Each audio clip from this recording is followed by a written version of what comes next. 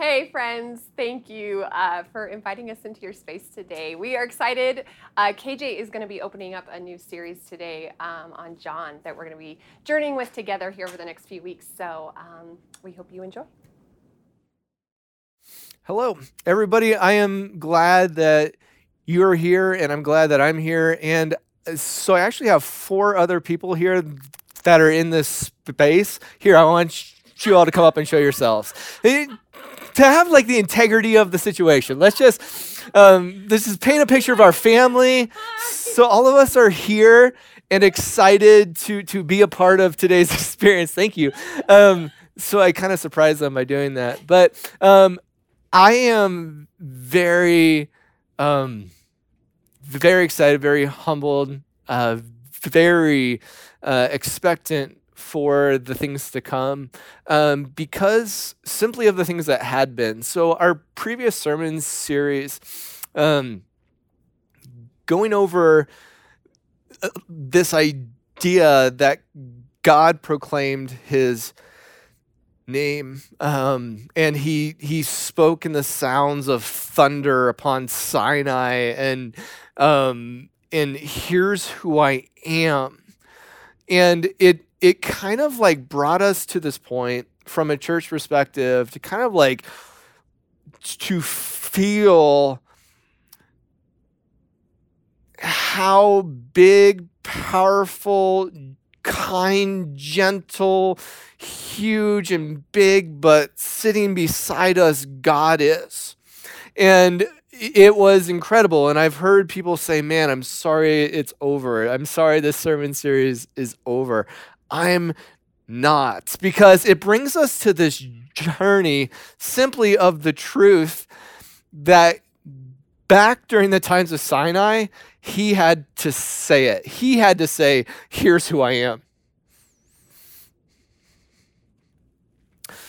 But the power of the gospel is he doesn't have to do that anymore, because his people get to say who he is.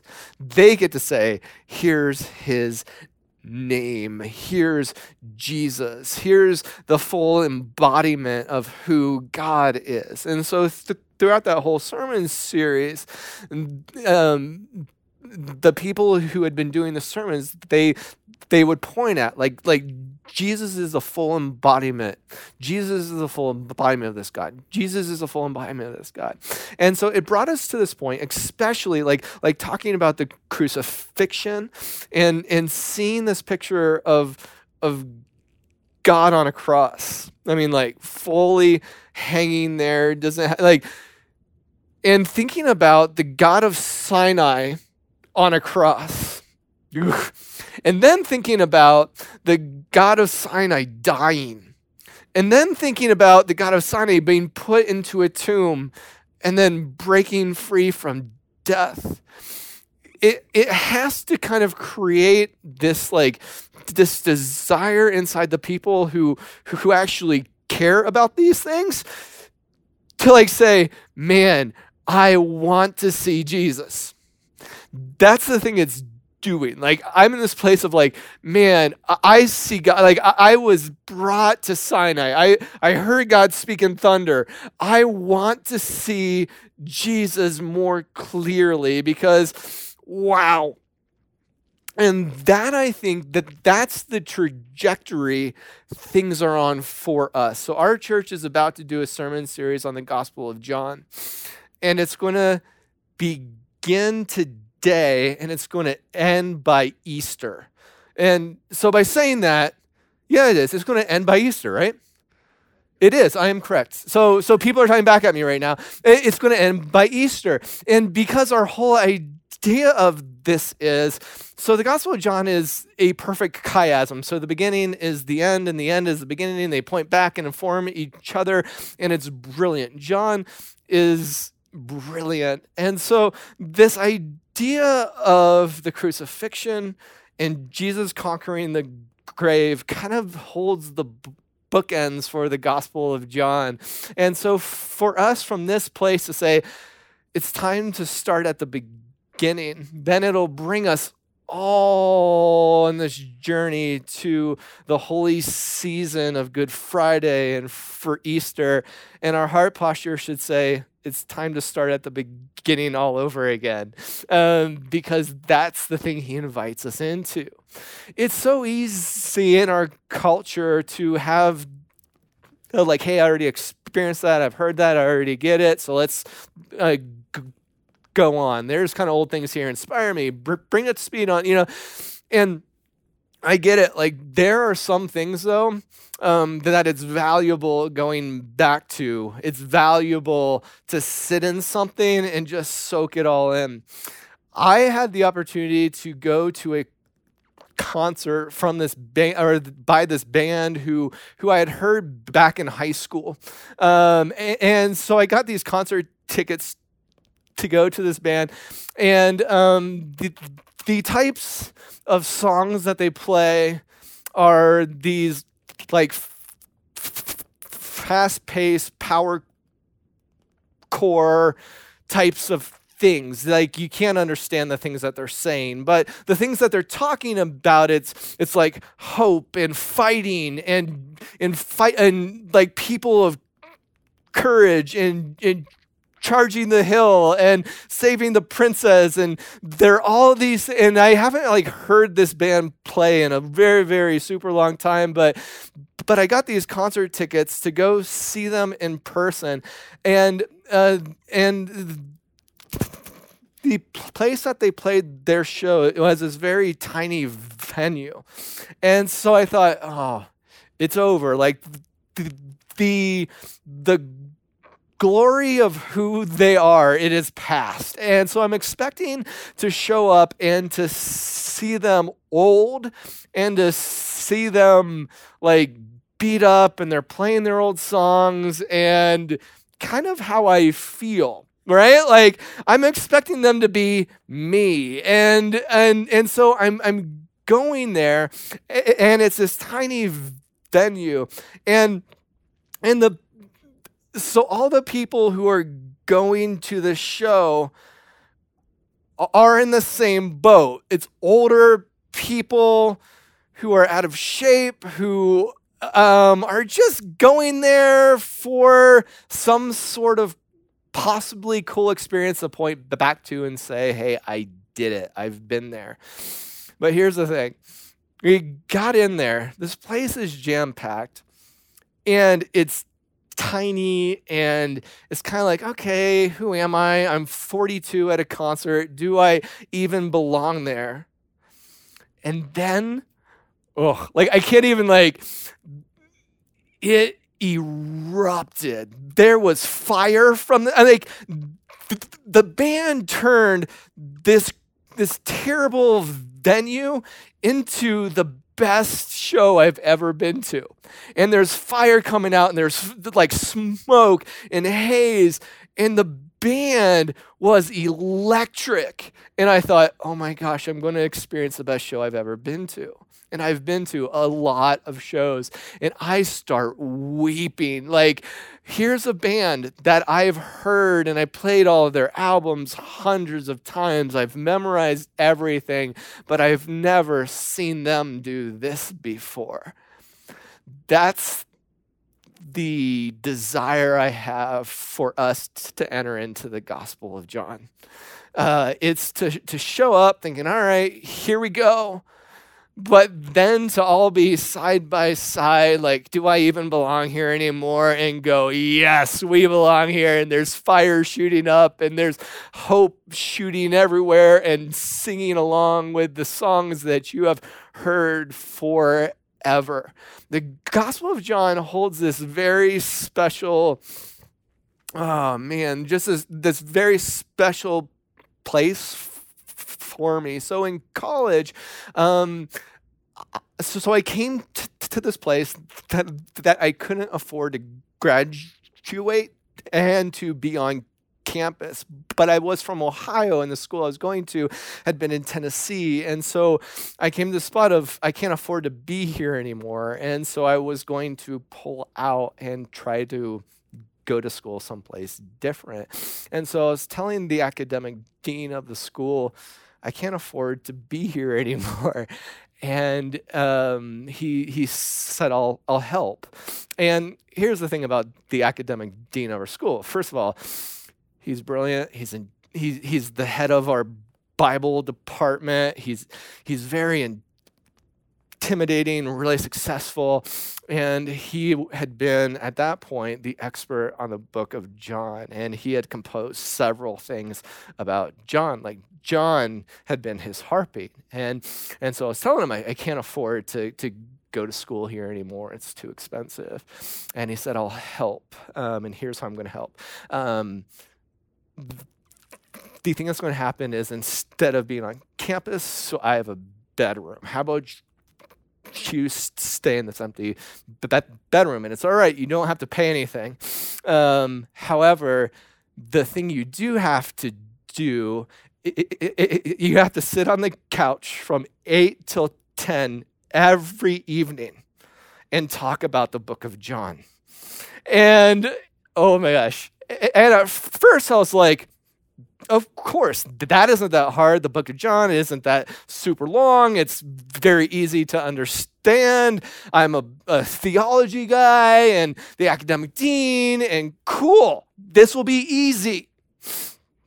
But on the first time I sat on this old couch, like this couch was old, like he's had it forever, and he had this big, comfortable chair, and beside this chair, he had this pile of books, and all of these books had been on John. But he had been the expert on John. Like, he was the John guy. Like people pull out his textbooks to study John. And it was such a gift to sit on his couch. He would turn on the TV in front of him. He would play CSI, and then he'd have his pile of books, and then he would like be like turning down the volumes so you didn't hear CSI, but you would see it. And so there's people shooting people, and then he would turn and he'd say, "So, tell me the thing that you think John was trying to do by bringing up the garden." And I'd be like, "He was talking about a garden?"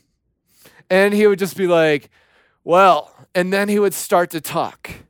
Or, "Tell me the thing that you think John was trying to do by bringing up the Feast of Pentecost." Talking about the Feast of Pentecost? Well, and then he would talk, and I would fall asleep hearing him talk about John. And he would continue to talk, although he saw I was asleep. He would talk about John from this posture of being hopeful and curious and humble and in awe of John. Like, who he painted John as being is like the most brilliant like he would say, "Tell me the thing that you think about how old John had been during the time that he was the disciple of Jesus." And he would then speculate about, and so I toss out, like, the expert on the book of John is all about asking questions, and he speculates, and he doesn't have anything for sure, but he loves talking about what could be, because the author of the book of John had been a disciple of Jesus. And so if I have a desire to get to know Jesus, I'm dying to sit by the expert on John. And John, during the time that he was a disciple of Christ, was probably between the ages of 12 and 15. He was a boy. And so, like, thinking about the perception he had of Jesus during his time that he was following him as a teenage boy, and how he felt by Jesus being by his side. Like he would speculate, like, how do you think John felt being taken care of by Jesus? Because the other disciples, they were probably older. Probably. We don't, and he would speculate and I would fall asleep, right? Because I don't know. But the thing he would do is like, but think about John. Posture yourself in John. He's 12 to 13 and he's a boy and he's following Jesus. How do you think? I'll tell you how he felt. He felt beloved. And because in fact, like think about this, like John, and the only times that he is called the beloved is in his own gospel. He's calling himself that, as if to be in close proximity to the Jesus that he understands and he has experienced. He's like, man, if you get to be as close to Jesus as I got to be, you will feel as if you are the beloved. Because that's who I am. I'm his favorite. And to speculate how he got to that place, and the whole goal of the Gospel of John is to get you to that place too. To see like, man, if I encounter the God of Sinai in flesh, in blood, I will feel as if I am his favorite. What would that be like to have the confidence of John to say, so I think I'm his favorite? Like, I would love that. I would love that. Or say, he loved me the most. And to get in this heartfelt battle of like, man, his love is for me. John had that experience. And sitting on that couch, it kind of built in this perception of posture and being very inquisitive about things that even the expert on the book of John has books of John from other people that like he is trying to grow in and to understand and to be equipped by, because it's fun.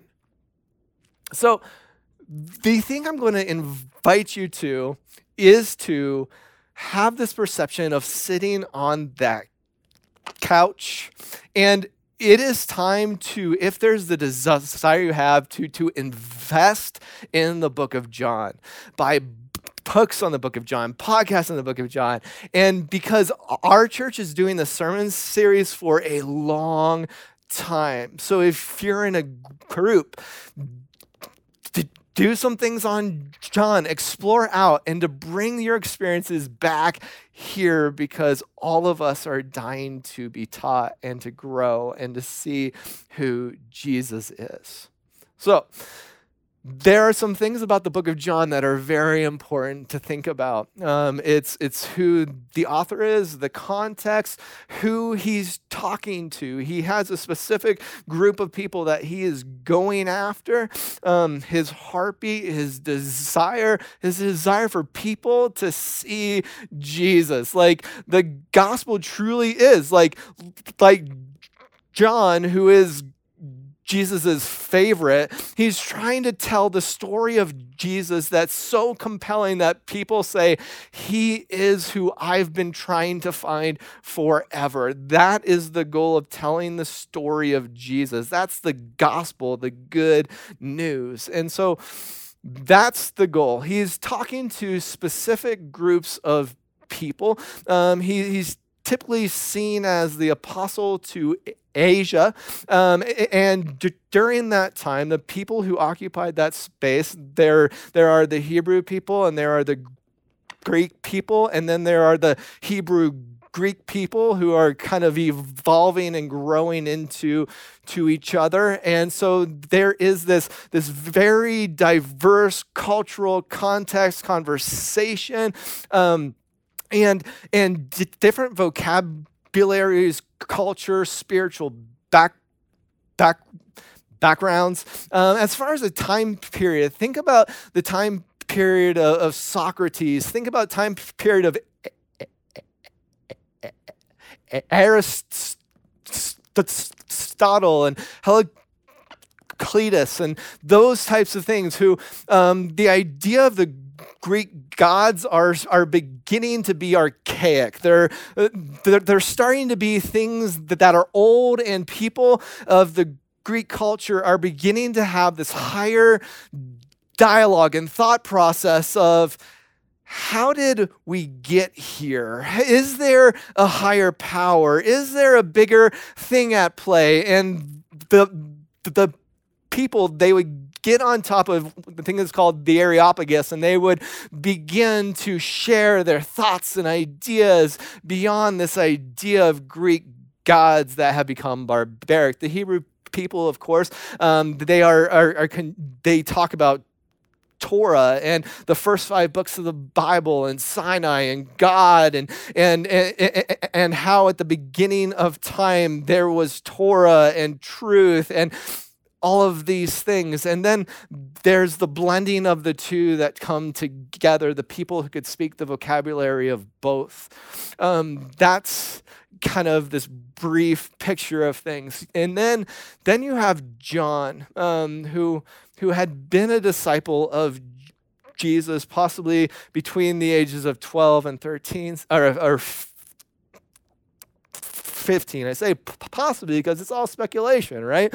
And so possibly 12 and 13, and he's grown up. He's probably 40 to 45, and he's old. He's like going to a show and saying, how do I tell this story?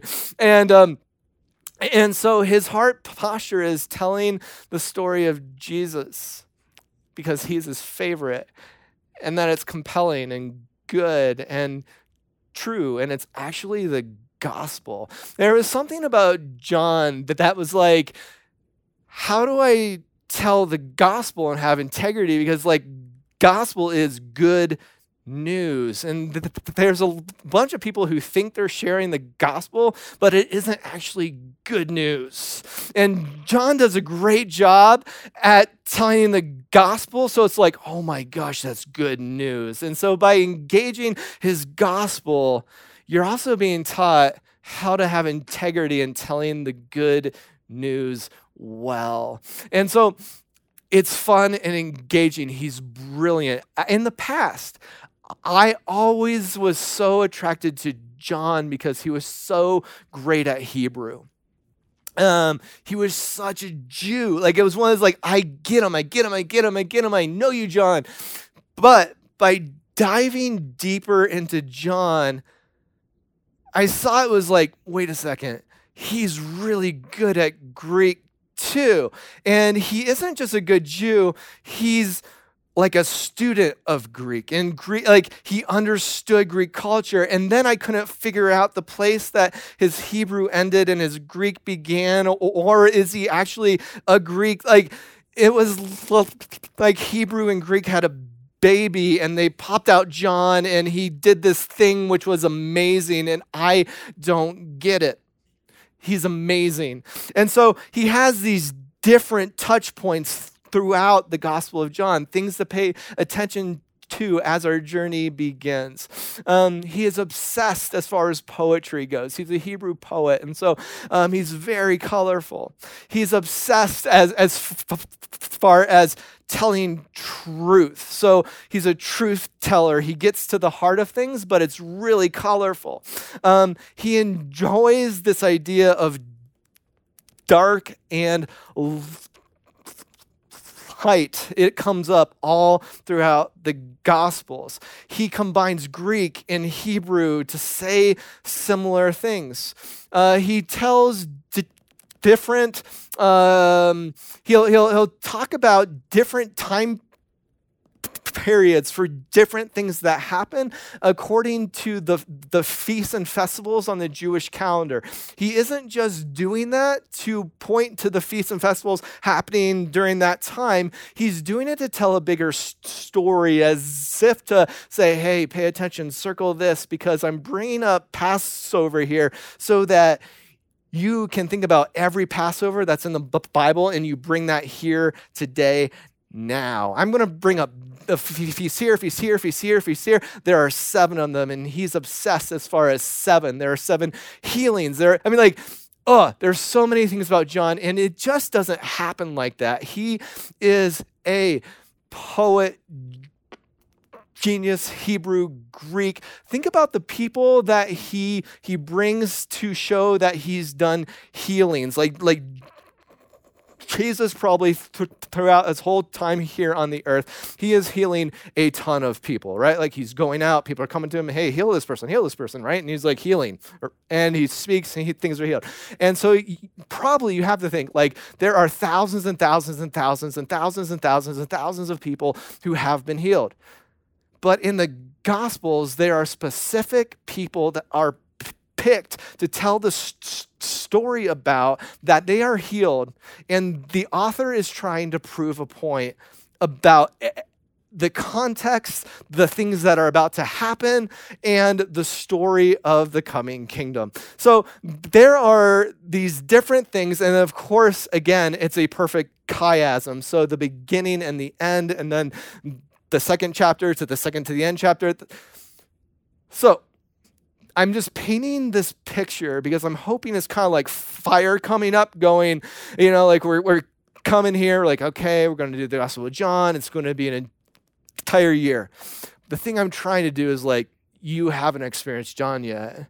Like John is begging to be seen because he has this inside view on Jesus. Plus, he's talking to a culture that is just complex and diverse and hyper spiritual, similar to our culture today, right? That's the intro. That was fun. But I am going to be talking about the beginning of the book of John because this is going to set our context. And so sit on the couch, pull open your Bible and open your Bibles to the first chapter in John. It is everyone's favorite. I think it's everyone's favorite because it doesn't sound super biblical, even though it's in the Bible, right? There's something about it. It's like, so it isn't talking about the birth of Jesus. It's not talking about the beginning, like, the angel Gabriel came. Like, it's not that at all. Is the beginning of John is that like, I'm going to speak the truth. I'm going to hit a homer just out of the gate. Here it is. Help me out here. In the beginning was the Word, and the Word was with God, and the Word was God. He was with God in the beginning. Through him, all things were made. Without him, nothing was made that has been made. In him was life, and that life was the light of all mankind, the light that shines in the darkness, and the darkness has not overcome it. Whew.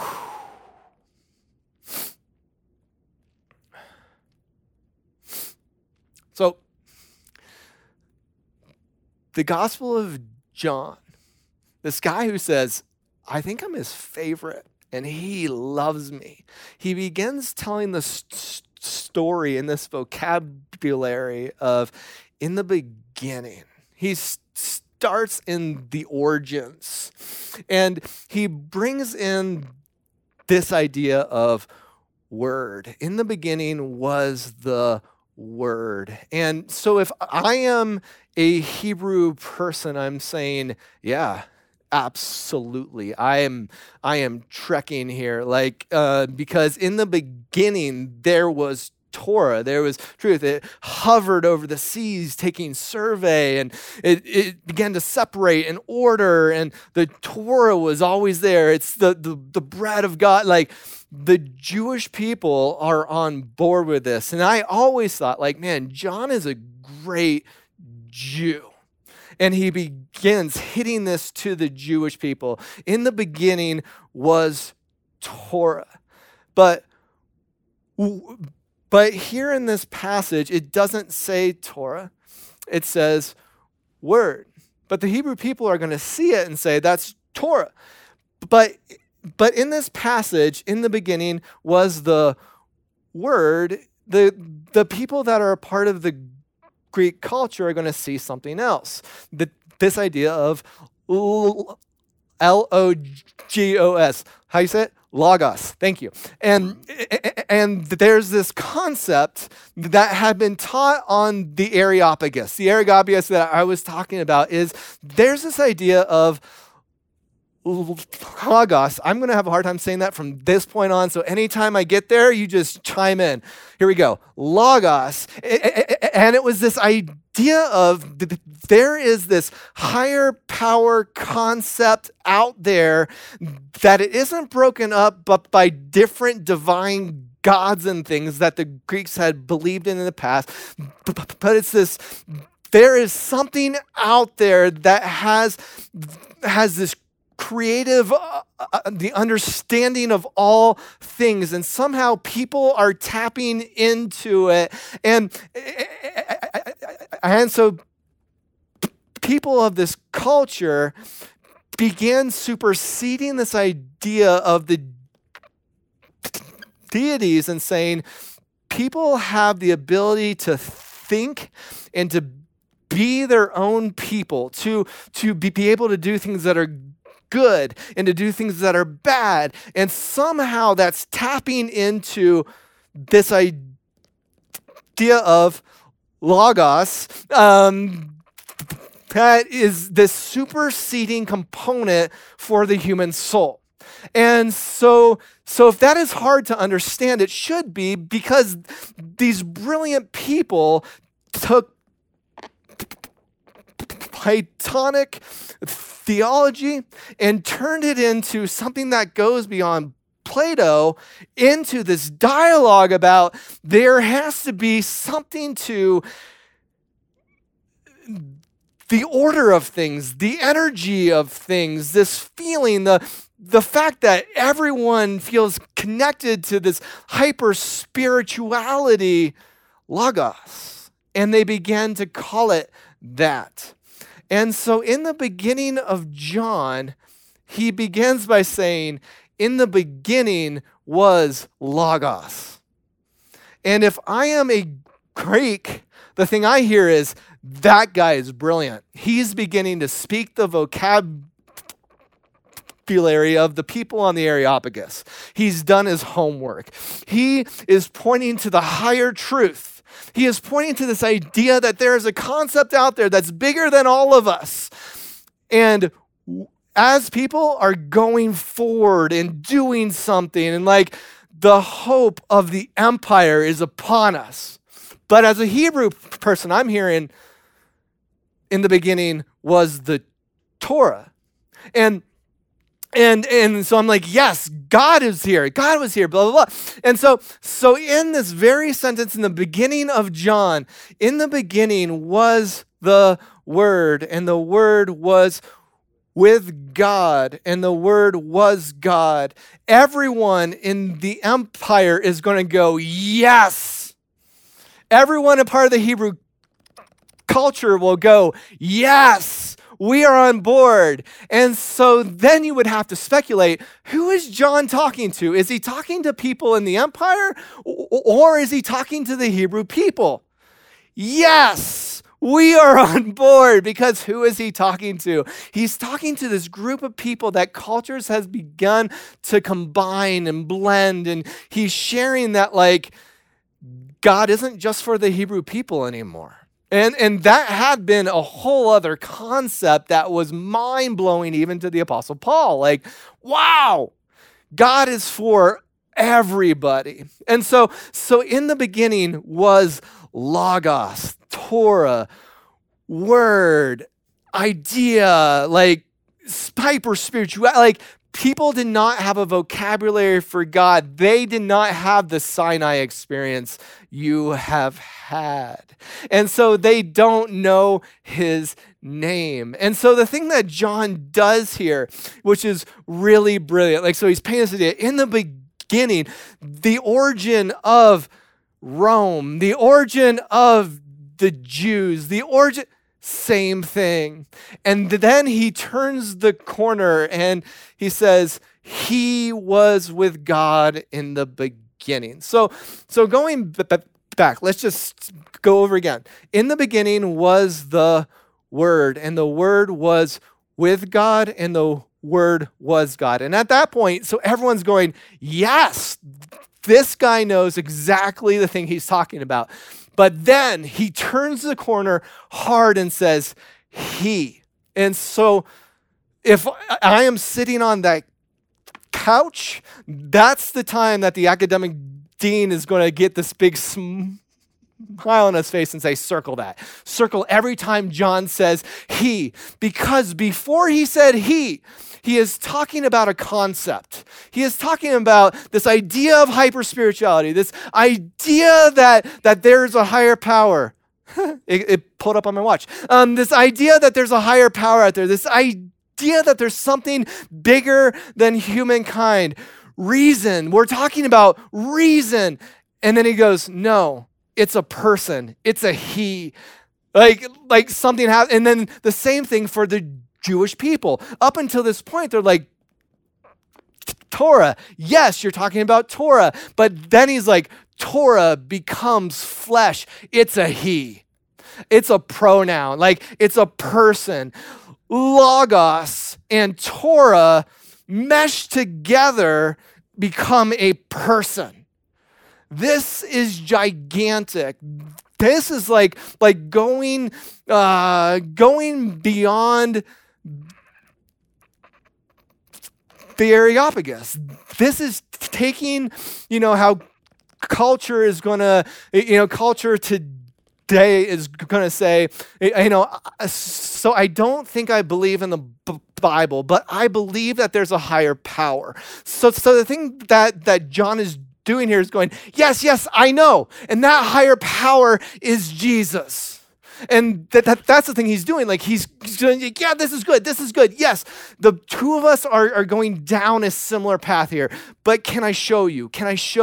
Because he's Jesus's favorite. And so he has the insider scoop on the heart of God, which is amazing. And so he's calling out these different things that people are experiencing, very similar to the Apostle Paul, how the Apostle Paul, he would go into a culture or people group, and he will understand their vocabulary, understand their spirituality, and then he'll say, can I expound on this a bit? Instead of shaming it and saying that isn't true, he's saying, so if people are pointing up towards heaven, there's something that's pointing them that direction. Can I help give you a vocabulary for the things that you're experiencing?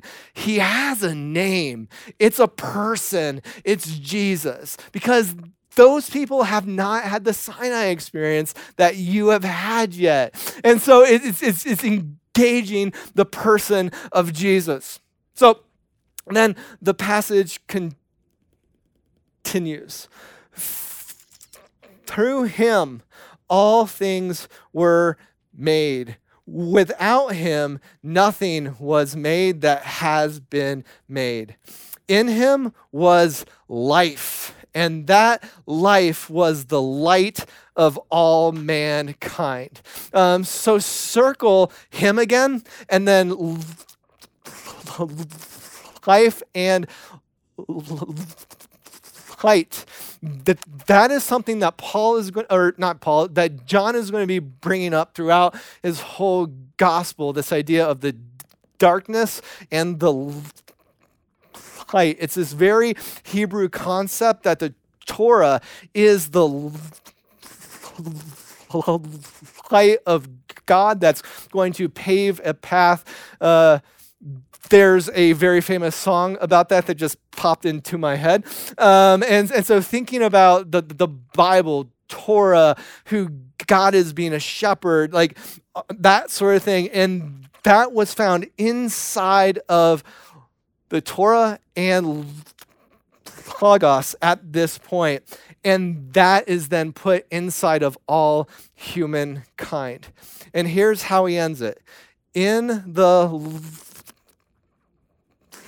light shines the darkness, and the darkness has not overcome it. So in some context, the thing it actually says is the darkness hasn't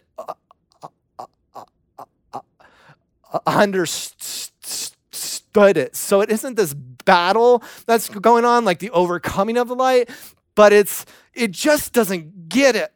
And I feel like that's how John is approaching this gospel. I am bringing something that people have not heard before, and I don't expect you to understand it, but I'm bringing it in full force. And that's how it begins. Here's the thing. At this point, I would be on the couch and I would be falling asleep and tired, and he would just go on and on and on, cracking jokes, smiling, because he has experienced John to the depths of things. Even though I fell asleep on the couch, here I am today because I think I absorbed it. I feel like I absorbed the academic dean's heartbeat for John because it's my favorite book. And the people that I found who enjoy John share this common heartbeat to explore, to dive deeper, to experience, to something that John has. It's like a superpower, is he can turn anything into something that points to heaven. He can take anything and turn it into something that shares the gospel. He can take anything and cause it to sing and dance for Jesus. And it's really, really beautiful because our culture is dying to hear the truth of the experiences that they are having compared to the experiences they aren't having. And John does a brilliant job of doing that. So at that show, I got to go in and see. And so I brought up how, so all these people came who didn't like, it's like the type of people who would go play Pokemon at the age of 40. Okay, like those types of people. I play Pokemon and I'm 40. And so it's like those people are drawn to see this type of band. And like, so I was there at the show, and this place is packed as far as kind of all these people who just don't like fit in or belong, or they aren't that impressive. And I'm standing on the balcony and oh my gosh. And there are all these people, right? And they are like all hot and sweaty, and there's pyrotechnics shooting up and haze, and the band is incredible. And then I said, the things they sing about are hope and courage and joy and fighting for things that count and saving the prince. The people in that audience, they aren't going to ever be saving a princess. Like that's, and so, but they're all in this group, and they're all like sweating, and I'm like observing, and pyrotechnics are shooting up. This band is like slamming it, and they're amazing and singing about hope and glory and salvation for all of human. This isn't a Christian band, but they are singing our songs. And then all of these people have their fists in the air who don't have any business having their fists in the air singing these songs, because they aren't going to ever go up those hills and fight those battles and kill those dragons and orcs and like, but something in their heart says, yes, I do. I have every business being here. I have every business to sing this song. There's something inside of me that I can't explain, but it brings us here to this place that's just hungry to hear the truth of who I am, and there's something out there that's calling to me. And I sat on the balcony. I thought, man, I am experiencing the best service I've ever been to at church And I could do a heck of an altar call at the end of this, because everyone's hearts had been on fire for something that they were desperate for. And John, who is the favorite, he would say, yes, I know exactly the thing that you are singing about, and his name is Jesus. Can I sing those songs too? Lord, I thank you for the things that you are inviting us into, for the hope and the joy and the courage, the creativity, the poetry, the truth, the inspiration you bring. Jesus, thank you for pulling up an old couch and inviting us to sit on it for a long time, to enjoy the truth of the things you're doing and how you see us. Call us to something great and help us to understand the things you are saying. In Christ I pray. Amen. Hello, everybody. It's really good to see you. It's time to just talk about things. We've got a full house here. Have fun. It's party time. Oh my gosh.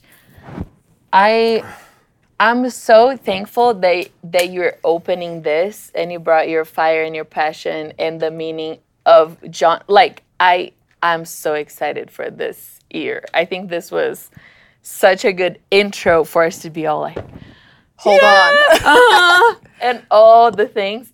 But I want to start with something because, okay, we're talking about how brilliant John is and all these things.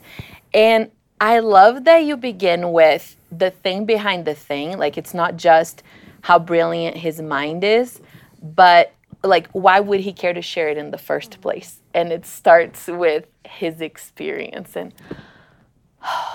thank you for that. Just what he experienced is what drives the whole thing. Like, why he would care to study culture and to bring vocabulary and to bring imagery and to shine light into this thing that everybody wants to understand. And he experienced it, and just the beauty and the depth in the book starts off way back with his personal, everything that he lived firsthand with Jesus. So that's just so inspiring. Yeah, it's so fun, like thinking about this experience that he had as like a teenage boy, and he's had plenty of time to process it and package it in this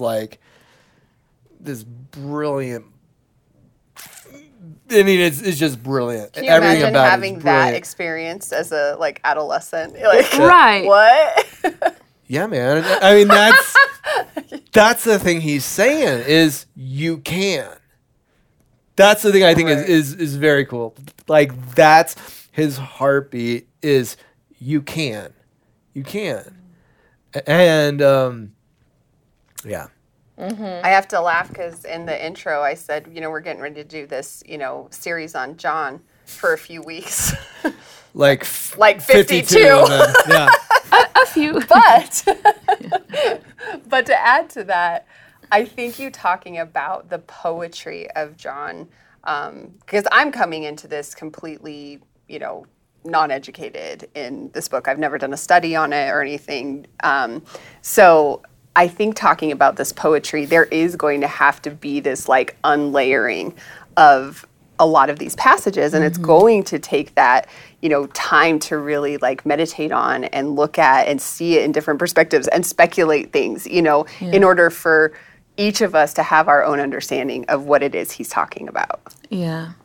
And I think even the little that we know of the Bible and of any passage, but obviously we're talking about John, so about John, and then we have an insight. It's like, oh, great, I discovered what it is. So the whole, in the beginning was the Word, and you go, oh yeah, it's just like Genesis 1. I see what John is doing here. And yes, that's true, but there's still more. But he's doing a ton of other things. Right, that's not it. So I feel like, to me, it's like, okay, maybe we know some things of John, but it doesn't mean it ended there. There's so much that we can continue to dig and unpack and find behind that. Yeah, I mean, I there's like this feeling that I have, like I barely began to touch the tip of the iceberg as far as those first 5 verses go. And so I say, all right, it's time to scoot on. Like, that's even painful to me. It's like, it's time to hunker down in here. We'll set up a tent. We'll build a fire and talk about that paragraph forever. Right. There's so much there. And it's going to be fun. Yeah.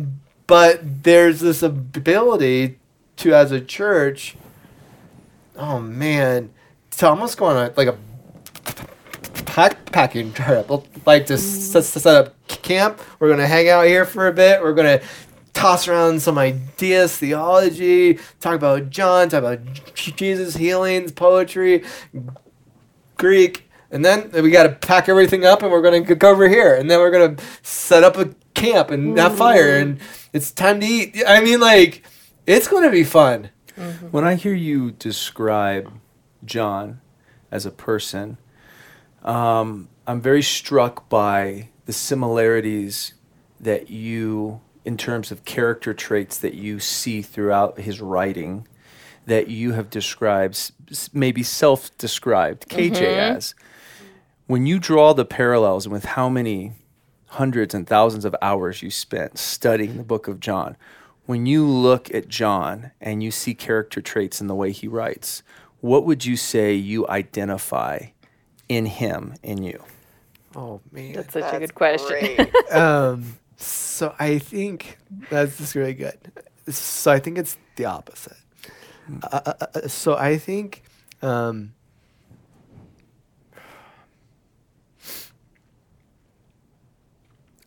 I think from those times that I spent on that couch being taught by the expert on the book of John, but he didn't actually teach me about the facts of the book of John. He taught me how to approach John, how to be curious, how to ask questions, how to see the things that kind of shimmer and things that say, so on the surface, I don't belong here. But if on the surface they don't belong here, that means like John is pounding a point home. And I feel like from those times, I'm very humbled, like to even be able to do the intro. But I feel like John has taught, because I had the opportunity to sit on the couch and be taught how to approach John, that John then taught me how to approach Jesus. Wow. And so this idea, like, I think I'm his favorite. Like, I really do. Like, he loves me. And and the book of John, and so I feel like I've been taught by him, and his goal had been accomplished in the heartbeat that I have today. Because if people from college came here and they saw me, or they would talk about who I had been in college. I'm very cut and dry, black and white, hated the Old Testament. There was, and John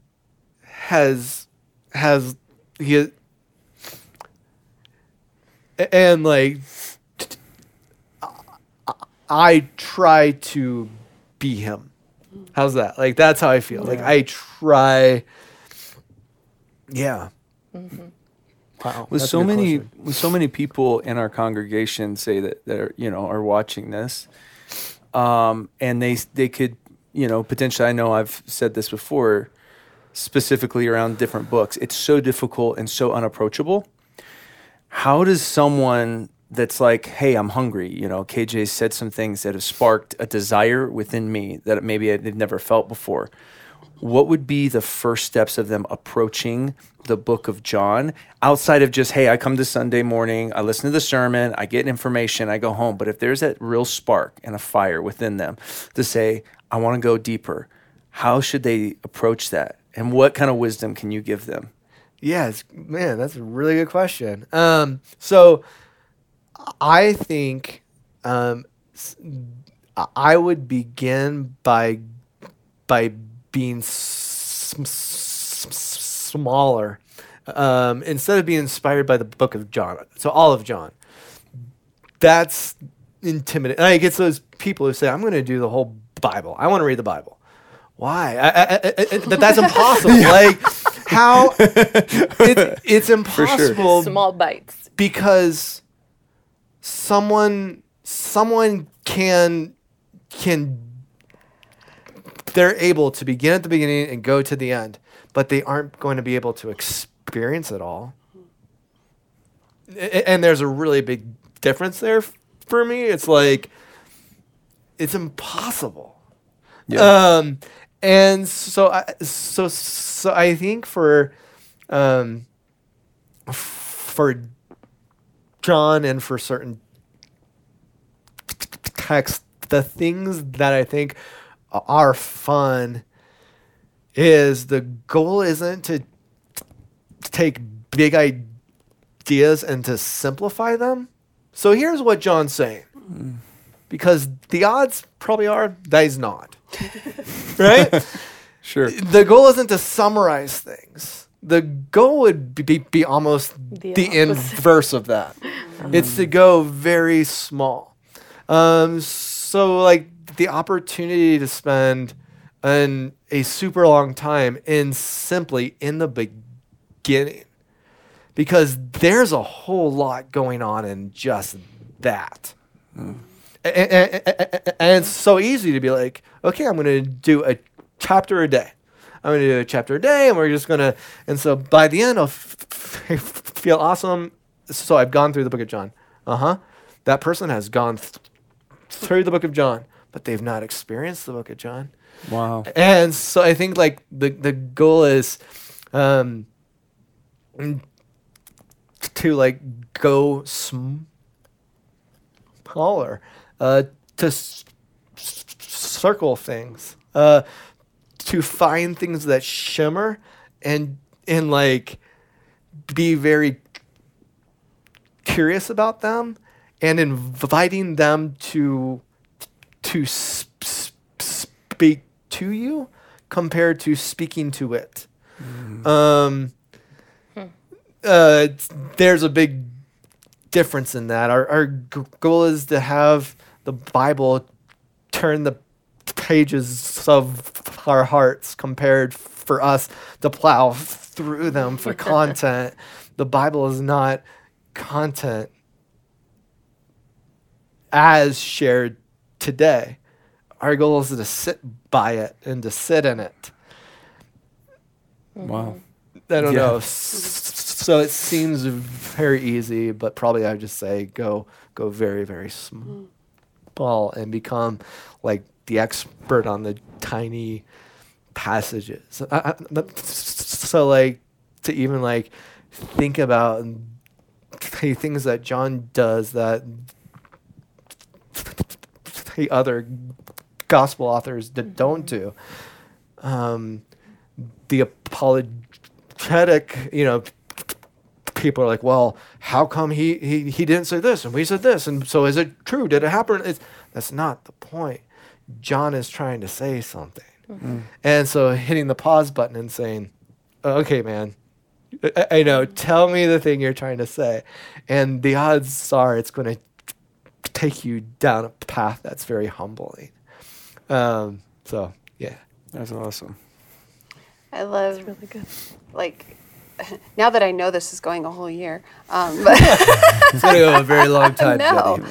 no, but like, I'm sure this journey will take us on multiple places and in multiple places, but I think what I want to like remember from this particular message that you gave today is that being able to come out of this year or sometime in this year where I have that like soul confidence, like I'm his favorite. Like I love that so much. And I want that for everybody, you know, to be able to be like, no, I believe that. I believe that, I cherish it, and I proclaim it, you know, and I live in it. It's something that we talk about so much, that we are beloved. Yeah. But then you're seeing somebody that actually believed it. Yeah. And he Put can it in say the it. Bible. And what a difference does it make in your journey if you actually believe what you're hearing? Yep. Because we hear it, but do I really believe it? And how would that impact my journey, like what we see in the journey of John? That's good. Yeah, coming from that identity is incredible. I think the other thing, I love your pointing out, like what would be my takeaway? I think another one for me would be his intentionality to speak to who he's talking to. It seems redundant, but you know, it's not a one fits all. And so like if a story happened, I'm gonna tell Jenny, I'll tell it a certain way, different than I would tell my 7-year-old son, different than I would tell my father, you know. And I think this sensitivity to the culture and being a student of the culture and of the people, and like there's this amazing thing that I want to give you. How would you best receive it? Yeah. And like it's possible also that it's his culture. So it isn't this foreign, I'm picking up and going and being a part of something I don't understand. So it truly is him. So I kind of like feel that throughout his text is he isn't trying hard to be so incredible. It's like that guy. Yeah. It's like it's just what he does. It's like what I have is incredible. Yeah. And But he's very effective there in the culture that he is and that he's called to in the time period he's called to. Yeah. And I think it's just like very inspiring to like be like, how can I be effective in the culture I'm called to, in the time period I'm called to? Yes. And I'm here. Yeah. I'm inspired by Michael's questions because I have a question for the two of you because you guys are both obviously on the teaching team. You're going to be teaching throughout this year on this, but what are you guys like most excited for that could or will or want to happen in this series? Like what are you most longing for, either for yourselves or for people who are hearing this? Do you have an answer? Yeah, of course. I mean, like, I cannot open the Bible and say a passage and I don't cry. Like, it's just, I can't do it because I just adore everything that's happening there. And I don't think it's because of the text on the page, but it's the thing that holds the text on the page. It's the thing between the page and the ink. There's something between the page and the ink that is just a fun, engaging kingdom experience, vocabulary, participatory. God says I'm breathing in this. And I think the Gospel of John is by far in the Bible. It's so easy to see that. Like it's like a pop-up card or pop-up book, you know, page by page, it's like, like it's like, yeah, this is great, you know, and it's like so obvious. It's like, so how it's so easy. You just turn a page. It's like, wait a second, things are popping up all over the place. What are you doing? It's a castle. I think like that's What's a castle? That what's popping up. Oh you know? yes, Yeah. It's I just just like- I wanted you to break that down. What passage is the castle? It's I all wanted about to the live in kingdom, that, man. KJ. It's all I about wanted the to live kingdom in that. and dragons and princesses and it's all in there. But I think I'm dying for people to see it. Instead of just like, okay, I Yeah. understand it. No, you don't. We don't. Nobody. And it goes to the experience thing, right? Uh-huh. He's coming at it from I sat by Jesus. I put my head on his shoulder. So can you. And he's preaching a gospel Yeah. from that. There are people preaching the gospel who probably shouldn't be because they have never experienced it. Right? There are people proclaiming the text on the page who probably shouldn't be because they've never experienced it. Yeah. And so I am vibrantly excited for people to Yeah. encounter Sinai and to Yeah. encounter the Jesus who sits by them and breaks bread. Yeah. And say, I think I'm his favorite because how things are going between us, he and I have something special going on. That's so good. Yeah. I think even aside from studying for this series, just like other things that I'm reading and studying, I've noticed these past month or 2 months, I'm always back to John. There's something about John that it doesn't matter what you're going after, you go back to John. I feel like he holds All the roads key go to John. in a way that like he got it, and He was his favorite. there is some. It's like Moses. You keep tying to the previous sermon series, which I agree. Like Moses had that encounter and that revelation that we carry till today, and John had that intimacy and that relationship, and that brought all this revelation that we keep coming back to. Yeah. I think that's what I'm excited about. Like why I'm studying random things or meditating on random things, and it points me back to John. Always wondered just, why God entrusted John with the book of Revelation. I wonder what other perspectives would have seen things not Right. that you couldn't understand, but I think there was something special about John's plumb line being the beloved, loving Jesus and understanding that love in a deep way where the poetic nature of that book could be expressed through his eyes. Yeah, that's a whole other. That's a whole other ballgame. And I even heard like there are some people at home right now going, there were 2 different Johns. There's different authorships. John the Elder, John the Disciple. There's a lot of speculation as far as that But it goes. could So be. Okay. So I'm just calling that out for the people at home who all of a sudden started pulling out their hair. No. But it's good. I think it's funny because speculation, the word, has a very negative connotation sometimes. Oh my but gosh. in this place, great. it's encouraged and it's Yeah, you should ask it's questions. the exploratory. It's the And it's fun. Yeah. It's fun to engage the conversation. Yeah. It's kind of like singing a song. It's like a corporate activity, right? To discuss the things of the Bible in a corporate environment is kind of like singing a song. Like God enjoys it. Yeah. well. Let's hold on. Are we ready? Yes. Let's do this. Hey, thanks guys so much, Michael, for Yeah. joining Sure. us Yeah, this was fun. today. This was cool. Have a good week, guys.